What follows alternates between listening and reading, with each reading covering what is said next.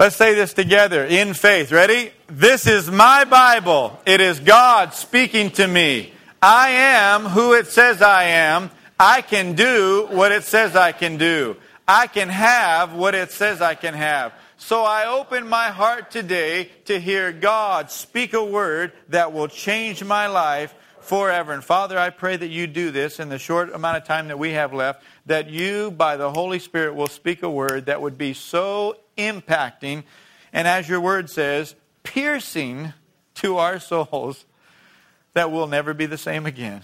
We believe you for it in Jesus' name. Amen. 2 Timothy chapter 2, if you do have a Bible, if you turn there. 2 Timothy chapter 2. And we've been talking about being led by the Holy Spirit. We talked first about being filled with the Spirit, and that being filled with the Spirit is a separate occurrence, not necessarily in terms of timing, but in terms of the event itself.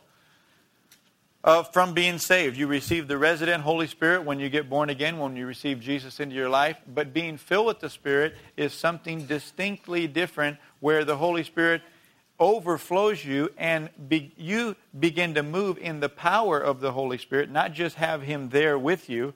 And Jesus uses two analogies. One is the well of the Holy Spirit. It means that He's resident in you. But rivers of water flowing out, like Jesus described in John chapter 7, is when the Holy Spirit is flowing out of you. That's being filled with the Holy Spirit and overflowing with the Spirit.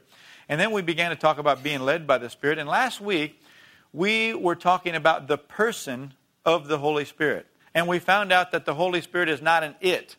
It's not the force be with you. No, it's not. He's not a cloud. He's not a puff. He's not a vapor.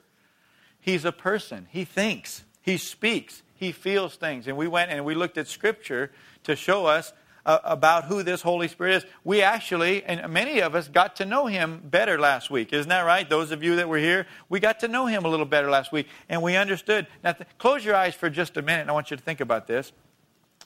Right there with you. Now, you are not your body. You have a body. You live inside of your body. You can feel your body, but you're inside your body. Now think about this. Right there with you, right where you are, right there, is somebody else. And just like you're thinking, He's thinking. Just like you're feeling, He's feeling. He feels, He thinks, and He wants to communicate with you. Now open your eyes. How would it be if God all of a sudden opened our eyes to the spirit realm? You know, a lot of us would jump. Ah! Who's this right here? Well, that's the Holy Spirit, because He's right here. Isn't that right? If our eyes were opened to see the Holy Spirit, it would we'd become very aware that He's right here. No, it's a person. And when you walk, He walks.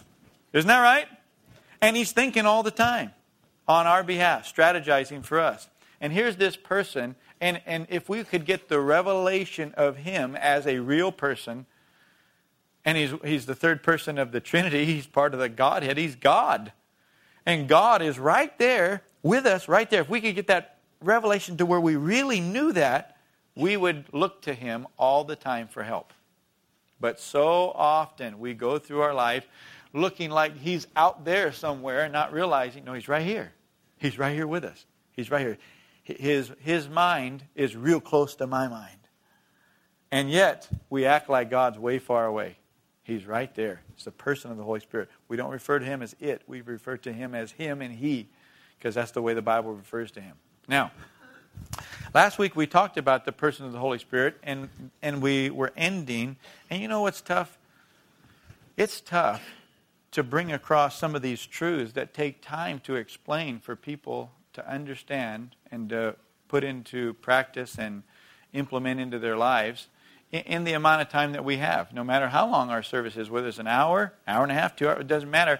It's such a short amount of time for us to capture these things. And then you've got the dilemma of not everybody coming every week. And so you think you're building on what we talked about last week, but there's a whole percentage of the crowd that says, I wasn't here last week.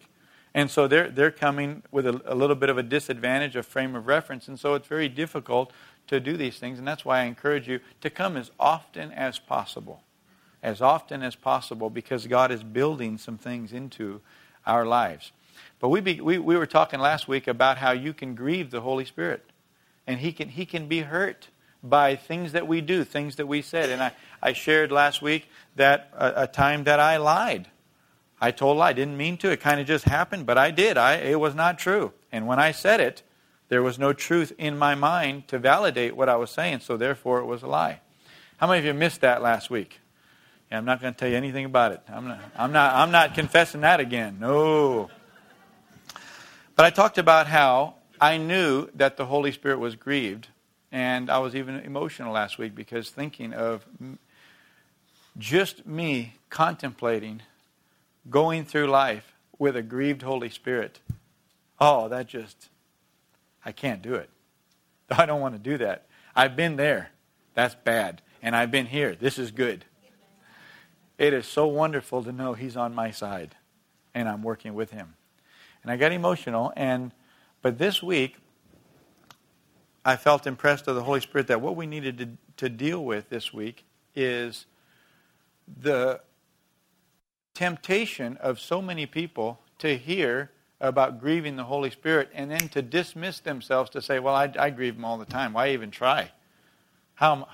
He's always going to be grieved at me. I mean, if Pastor Jerry grieved Him with just that little thing, which wasn't a little thing, but to some people that'd be a little thing.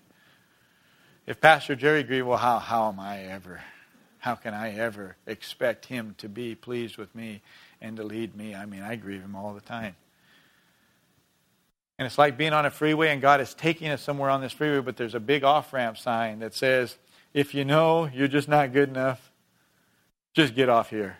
And a lot of people do. They exit. Isn't that true? Because we feel that way. And I believe the Lord wants us to talk today just for a few minutes about the grace to be led.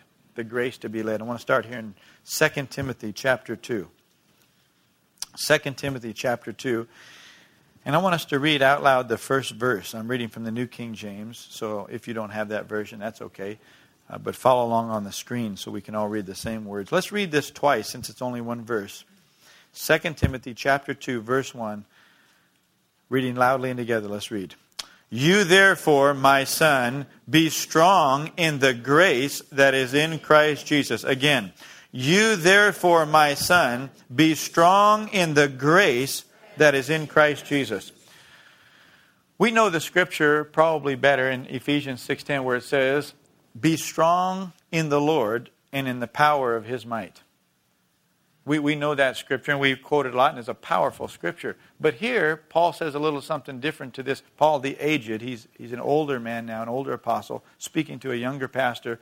And he's telling Timothy, Timothy, be strong in the grace that's in Christ Jesus. Yes, we know to be strong in the Lord and His power.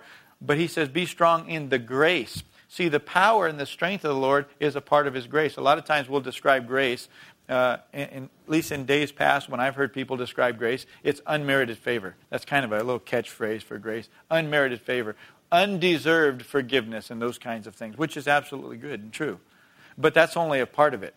The grace of God includes everything and anything that you receive or ever will receive from God. It's not just forgiveness. It's not just cleansing you from your sin. It is everything. It's the strength. It's the blessing. It's the wisdom. It's the insight. Anything you get from God, you did not deserve it. You didn't earn it. Does everybody understand that?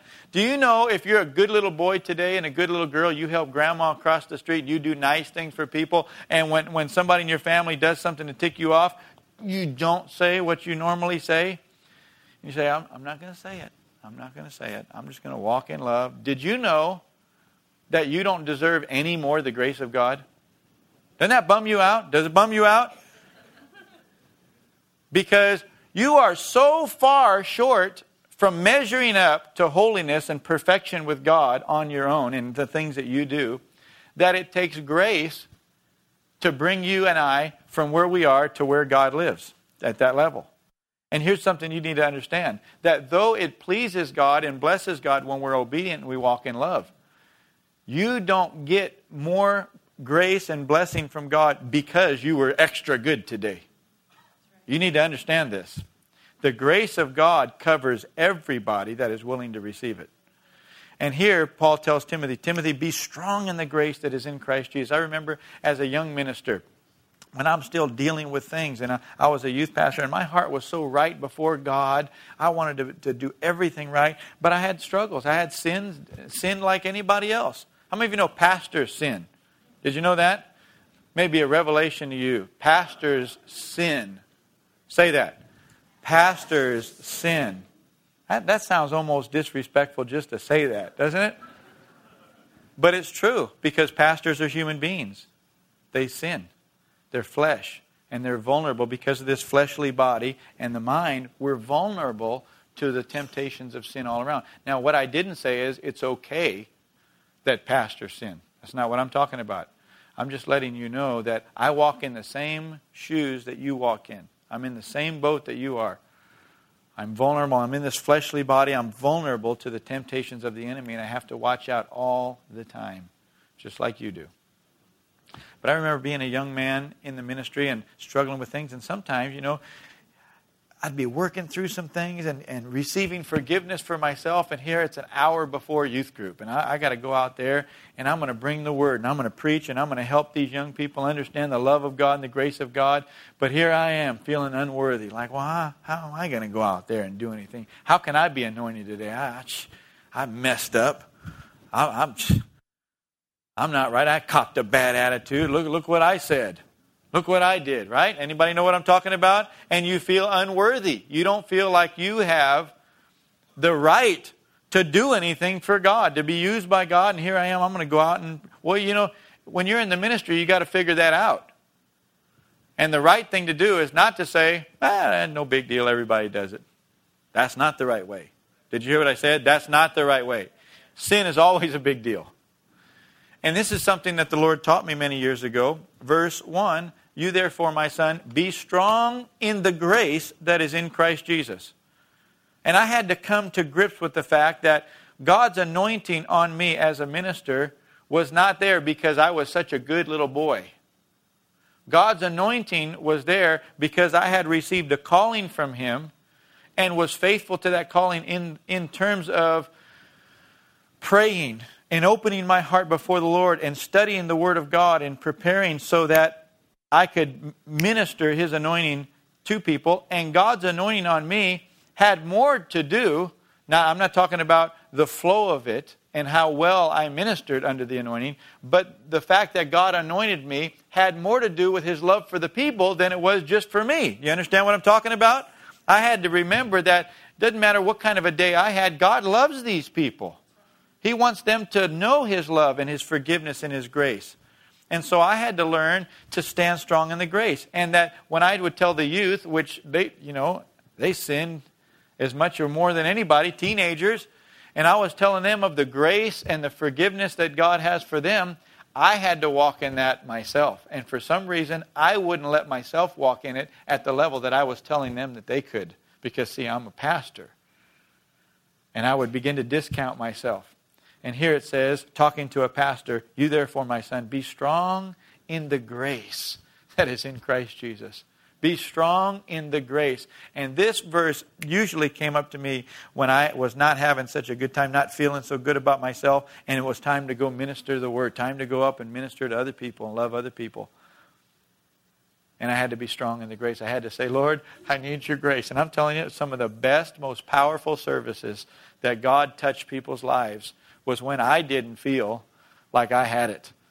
And I'm saying, Lord, I stand in your grace.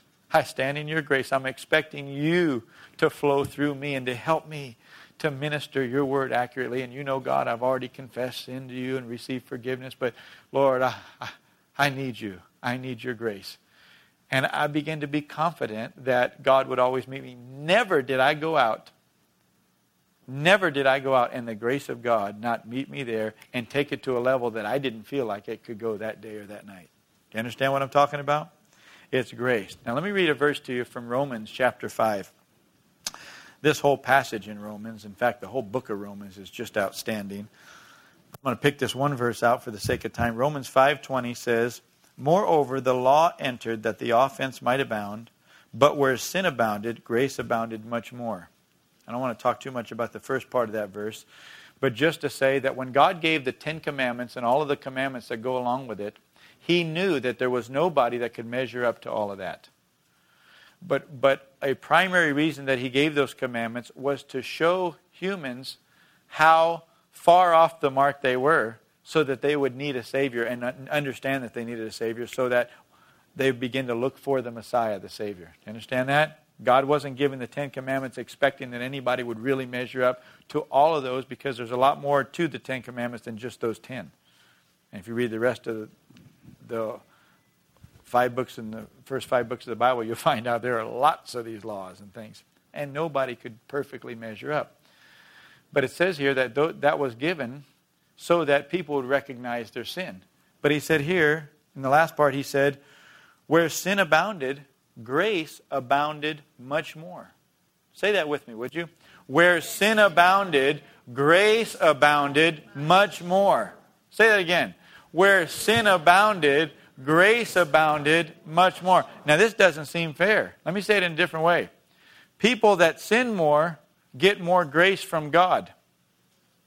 You think, now wait just a minute. Wait just a minute here. What you mean I'm trying here? I'm trying to live right and everything, and the bonehead that's not trying as hard as me, not living as right as me, gets more grace? That's not right. It should be the less I sin, the more grace I get. But let me tell you what happens. The more sin abounds and grows, the more grace comes from God. Why? Because more grace is needed. Let me just tell you how God thinks. God thinks about those children that have come to Him and received Jesus as Lord. Whatever it takes, I'm going to give you to help you to make it through. Now, we think about our children like that, but for some reason we don't think about God thinking about His children like that. I'm telling you, sometimes I have one of my kids just get out of line with their attitude. And it just ticked me off. I'm telling you, rebellion rubs me the wrong way bad. I mean bad. Rebellion irritates. Disobedience is one thing. Making mistakes is one thing. Rebellion, I know what you're saying. I hear you loud and clear. And I ain't going to do it. Oh, is that right? I mean, rebellion, it rubs God the wrong way too. Rebellion, the Bible says, is as a sin of witchcraft. Bad. Irritates me. But I tell you what, as irritated as I get, and as harsh as the punishment is and the response from me, I am fully committed to my children. Do you understand what I'm talking about? Never do I think, ever, I want them out of the family. I want them out. I'm changing their last name. Never. You understand? Never. And if I can love my children like that, how much more can the Father love some of us boneheads? Amen? Amen? To turn the person next to you, he's probably talking about you. Come on, tell him.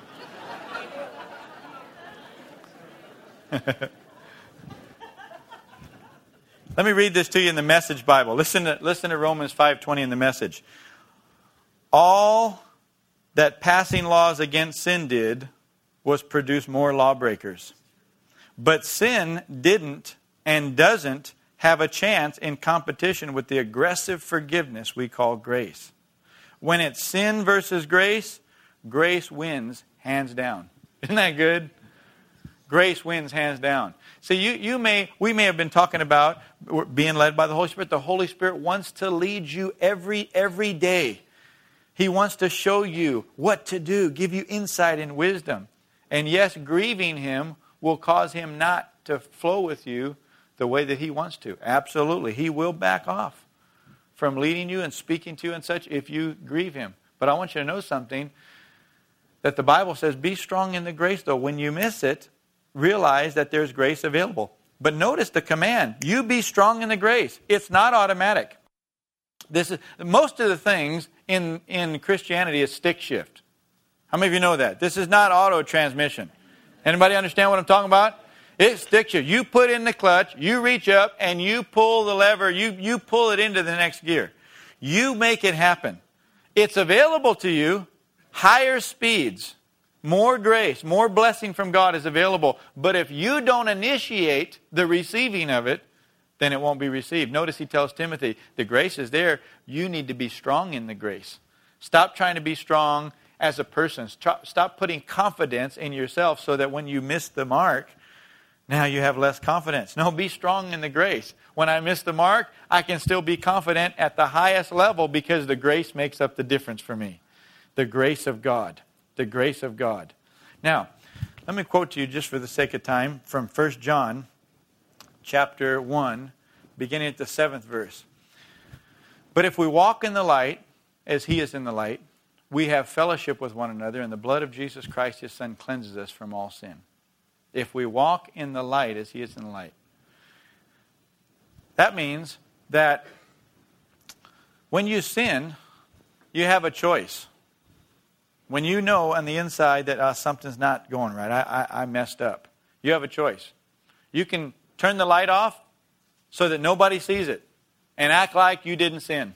Justify it, rationalize it. In fact, I believe that's what happened to me, that I don't believe I grieved the Holy Spirit when I said what I said when I was talking last week about that lie.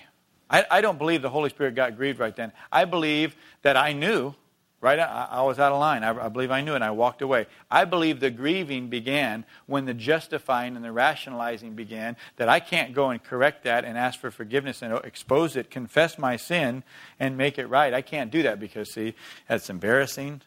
And, it's no big deal anyway. And plus, I'm a pastor, and he's going to be a pastor. And so all of this stuff going through. When the rationalizing began to where I valued myself and my reputation more than doing right before the Lord, that's when the grieving took place. See, let me tell you about the Bible. God doesn't want us to sin. But He's made provision for us so that when we do sin, that fast we can receive forgiveness by the blood of Jesus. It's called grace. It's called grace. But it's our choice to receive that forgiveness. So if you flip the light off, it's like when somebody's coming over the house, you take everything, you throw it into the spare room, or you throw it into the closet, shut the light off and shut the door, right? So that nobody sees that. If you do that in your spiritual life before the Lord, then you don't receive the grace, though it's available to you. The grace is available. And I don't care how big the sin was. I don't care how many the sins were. The grace is so overwhelmingly available to you to forgive you that fast. I'm telling you right then. It doesn't mean that there aren't some things that you will have to play out in life. Sometimes you'll do something wrong and the grace of God will come forgive you. But your company may not forgive you yet. That true? Okay, see, we're talking right now about our relationship and fellowship with the Lord.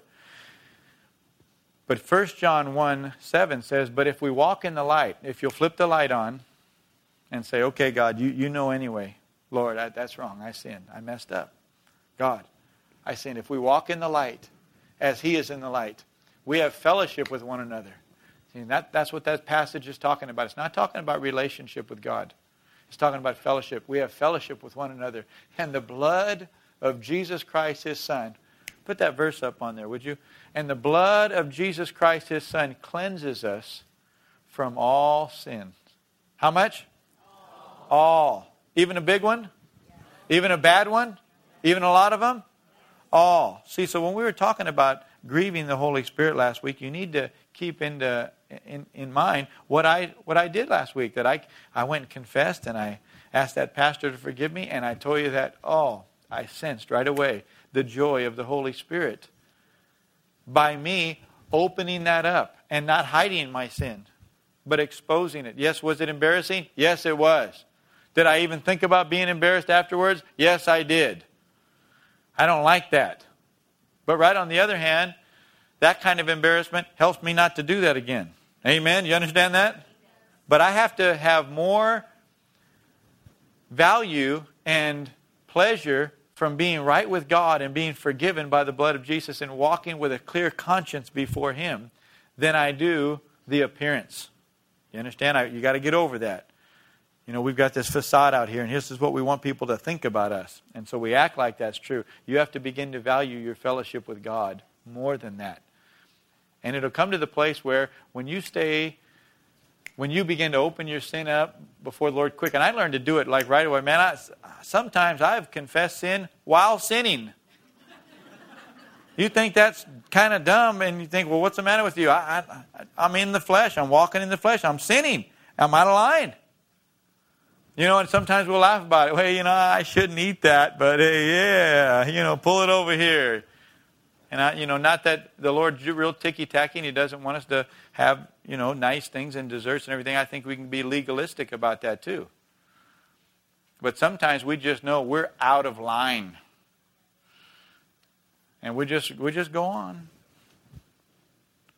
But there's grace there, even for that. Is that right? Where sin abounded, what happens? Grace abounded much more. Yeah, but you don't deserve it because you knew better. I know it, but the grace is there. See, because let me tell you something. We're not talking about a relationship issue. We're talking about a fellowship issue.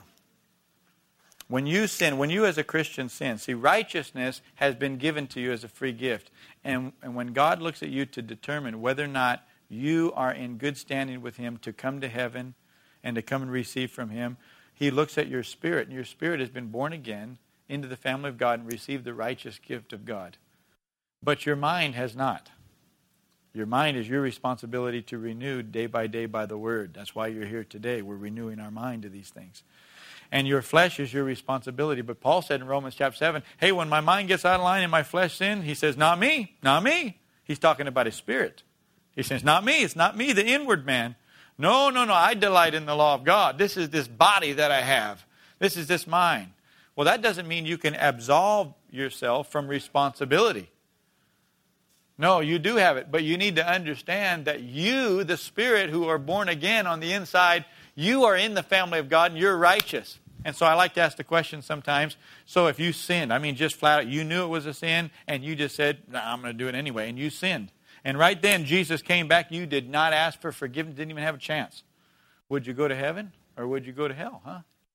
What if the judgment took place right then? You're a Christian and you just flat out sinned. And then, bam, judgment came.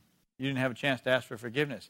And people say, well, you go to heaven because God knew I didn't have a chance. It just wasn't time. We're just, logically trying to figure it out. Or, no, you go to hell. You knew it was wrong and you did it. And both those are wrong. And you would go to heaven. You know why? Because righteousness was a free gift. You didn't earn it in the first place. So don't think that you could be good enough to keep it. You weren't good enough to receive it in the first place. You're not good enough to keep it. Everybody understand that? Okay. Righteousness is a free gift. It was given by grace. That word comes in everywhere. Grace was given by grace. It's a free gift, belongs to you, and it's in your spirit. But your flesh and your mind still get off track and sin. And when you do that, it breaks fellowship with God. God doesn't walk in sin with you. If you're going to walk in sin, allow your mind, your body to sin, your attitude and everything to walk in sin. God's not going to walk with you. Is He still with you? Yes, but He's not going to go down that path with you. And so there's a broken fellowship, but not relationships. Like me when I get upset with my kids. I don't throw them out of the family. I don't say, go next door. I'm done. We're done with you. Done with you. No. Find a home. No, we don't do that. Because we still have relationship. But fellowship is broken and it needs to be dealt with. If we want to be led by the Holy Spirit, we need to learn to be strong in the grace that is in Christ Jesus. And it's not a license to sin. Go ahead and sin all you want, and then you just have to confess your sin and you receive forgiveness. No, it's not that. Paul said in Romans 6, what shall we say to these things? Shall we continue in sin so that grace abounds? And he says, God forbid, certainly not. That's not what we're saying. But when you do sin, receive the grace. It's available. It's already been paid for. Let me point out one more verse. I could read that whole passage there where John talks about there in first chapter, 1 John. He said, don't say you don't have sin, because then you're a liar and you make God a liar. Don't say you haven't sinned. Don't say you don't have sin. You shut the light off and say, what? No, that's not real. That's not. Yeah. Here you go. He's saying you don't have forgiveness.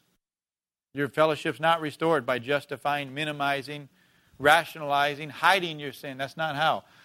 When you bring it out in the light, verse 9 says, if we confess our sins, He's faithful and just to forgive us our sins and to cleanse us from all unrighteousness. How much? All unrighteousness. If we confess it, bring it out in the open. He's faithful and just. Now, if I was writing that, I would have originally written that, God's merciful and gracious to forgive us. But notice it says, He's faithful and just to forgive us. What does that mean? If you confess your sin before the Lord and He doesn't forgive you, He would be unfaithful and unjust. Well, why is that? I'm the one that sinned. Because somebody already paid for your sin. Did you know that?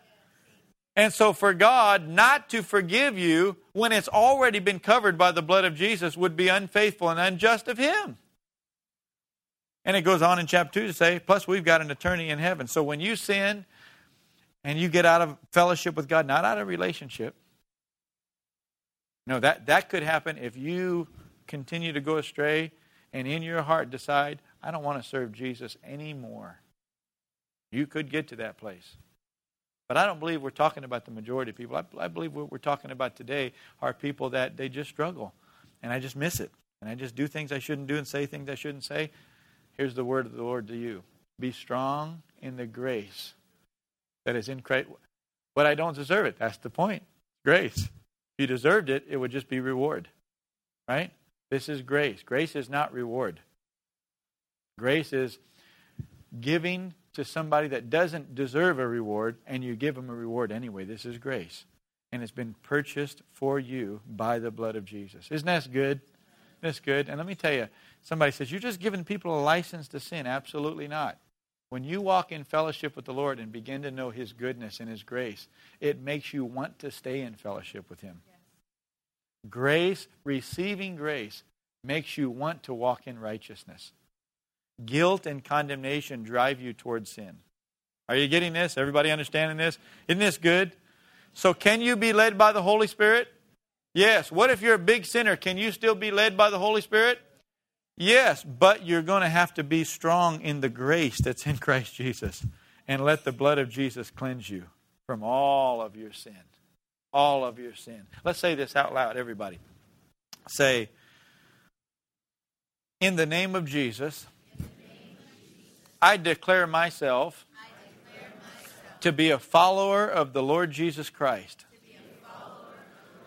born of His Spirit, full of His righteousness.